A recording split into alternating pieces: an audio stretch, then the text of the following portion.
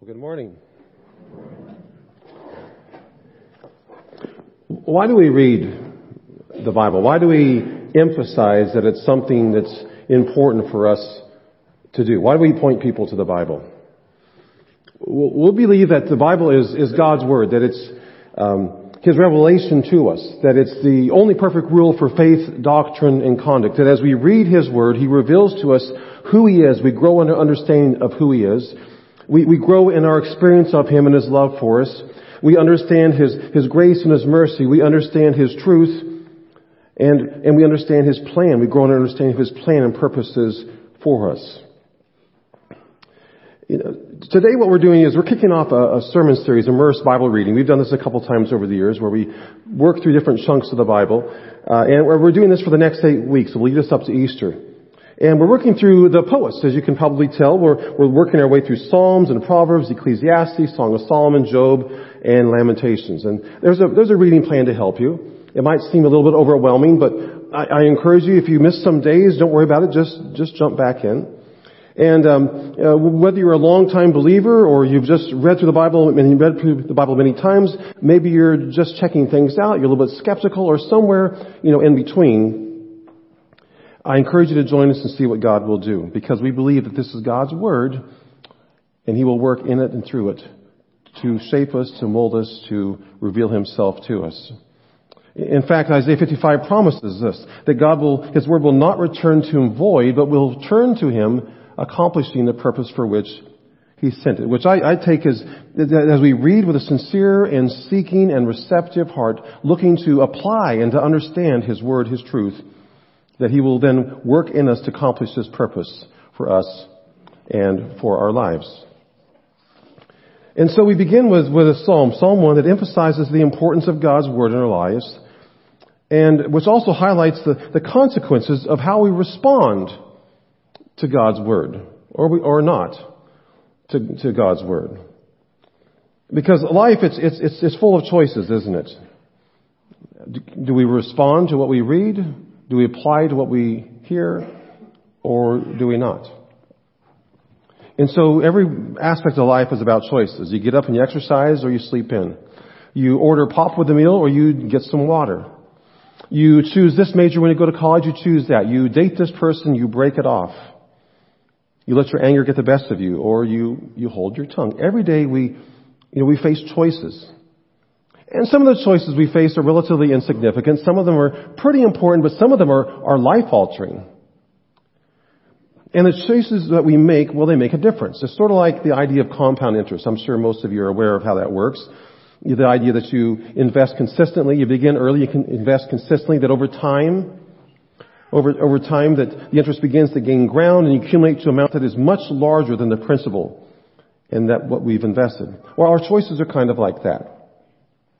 The earlier in our lives and the more consistently we make God-honoring choices, the way that it works is that we receive the return of the fruit of a life that's well lived and well invested. A life much like the man described in Psalm 1.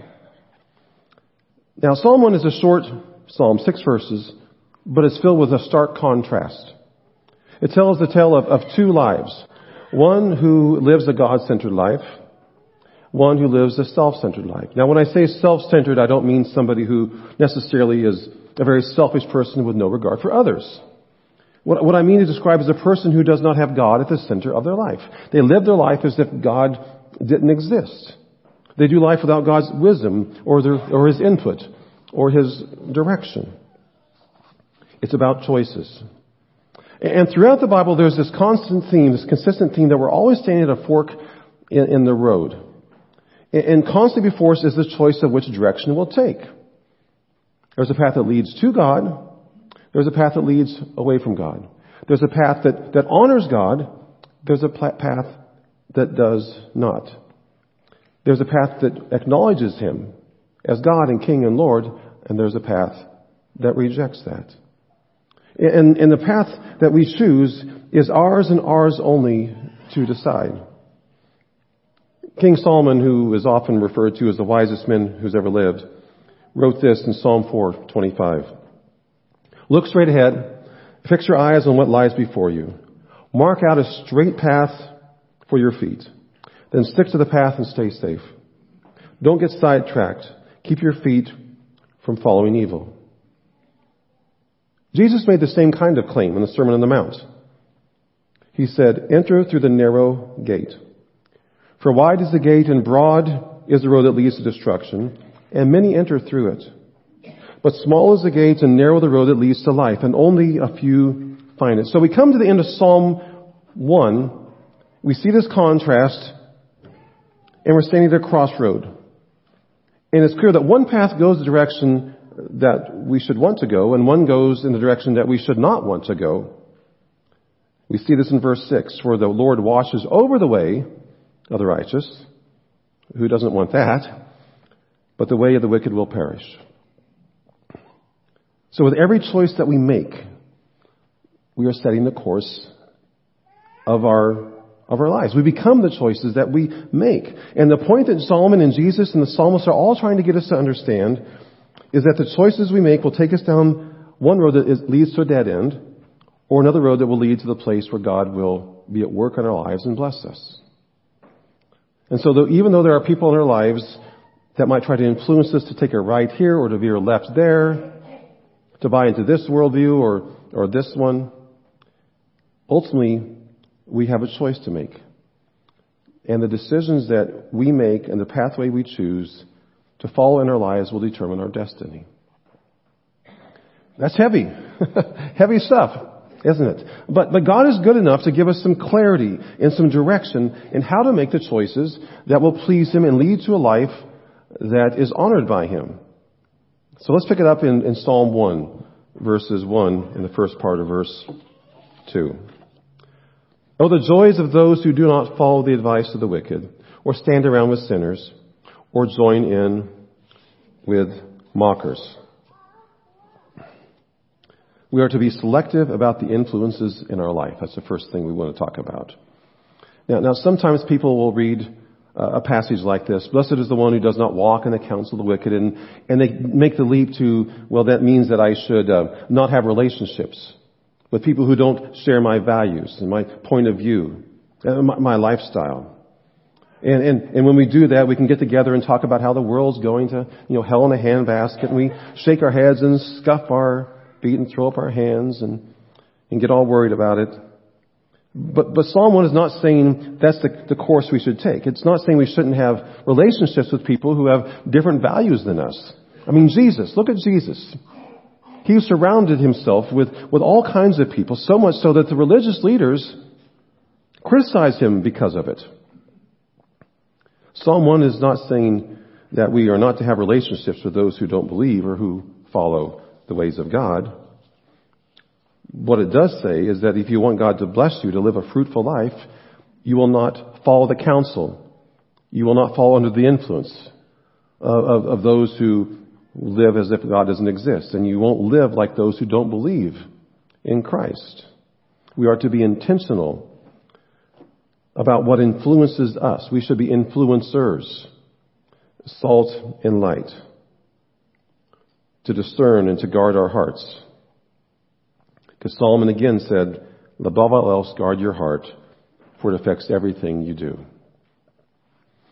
You've ever had the experience, you go away on a spiritual retreat or maybe a camp and you get all pumped up and you feel close to God, you get excited about that and you come back and you just jump into life again. But what happens almost inevitably sometimes is you get back into the routine of life and you kind of let your guard down a little bit and pretty soon the passion and the spark of that spiritual high is gone. The psalmist says if you want to be blessed by God, if you want to live a fruitful life, be selective about the influences that you allow into your life. What influences you? Let's take a look now at the second part of verse 2 and in verse 3. But they delight in the law of the Lord, meditating on it day and night. They are like trees planted along the riverbank, bearing fruit each season. Their leaves never wither, and they prosper in all they do. So the psalmist creates this picture of a tree planted like in an oasis, and its roots run deep down to the water that provides life and fruit. to itself, but to the world around. And the psalmist is saying that our lives need to be derived from and sustained by the Word of God. The Word of God, His communication to us, is our source of life. And I love this idea of meditating. Meditating might sound kind of intimidating, only for the spiritually mature or whatever. But what he's talking about here is it's the same thing that a cow does when it chews its cud. You know, you've seen a cow chewing its cud. And the reason a cow chews its cud is because it doesn't have enough enzymes, to digest its food properly. So it has to chew it, swallow it, burp it back up over and over and over again. And I read that some cows even chew their cuds 30,000 times a day. What would our spiritual life be like, our health be like, if we took a nugget of God's truth in the morning and we chewed on it over and over? 30,000 times probably isn't possible. But what if we did that 20 times a day? What if we did that just for a minute or two every hour? What if we did that even 3 times a day? I mean, what would that look like? If a cow doesn't chew its cud, it becomes sick. It becomes withered and unhealthy. This is what the psalmist is telling us, that we are to start chewing on God's Word, to take it in and digest it, to be connected to our source of life. Next, the psalmist gives us a warning about the results of a life that is lived disconnected from God and that is resistant to God, a life that goes its own way. Let's take a look at verse 4. Not so the wicked. They are like chaff that the wind blows away. And we all know what chaff is. We're Kansans, right? We've seen wheat. Maybe many of us grew up on a farm. You probably had an experience where you break off the head of the wheat and you rub it together, you pop the seeds in your mouth, just chew on them, and you just blow the chaff away. Because what? It's not nutritious. It's nothing. It has no value. It's worthless. God's evaluation of a life that has no room for Him is it's chaff. It's chaff. A person can be impressive in the eyes of the world, have a beautiful home, nice car, a wonderful, successful business, a wonderful family. And yet, Psalm says, if there is no room for God, a life lived without God, it's chaff. In the end, it's simply wasted time. Because that person is not fulfilling the purpose for which God put him or her into this world. So, according to Psalm 1, we are to be selective about the influences we let into our lives.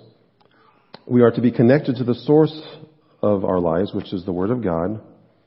And we are to be intentional about our destiny in life. The Bible teaches us that we are eternal beings, that we are created in the image of God.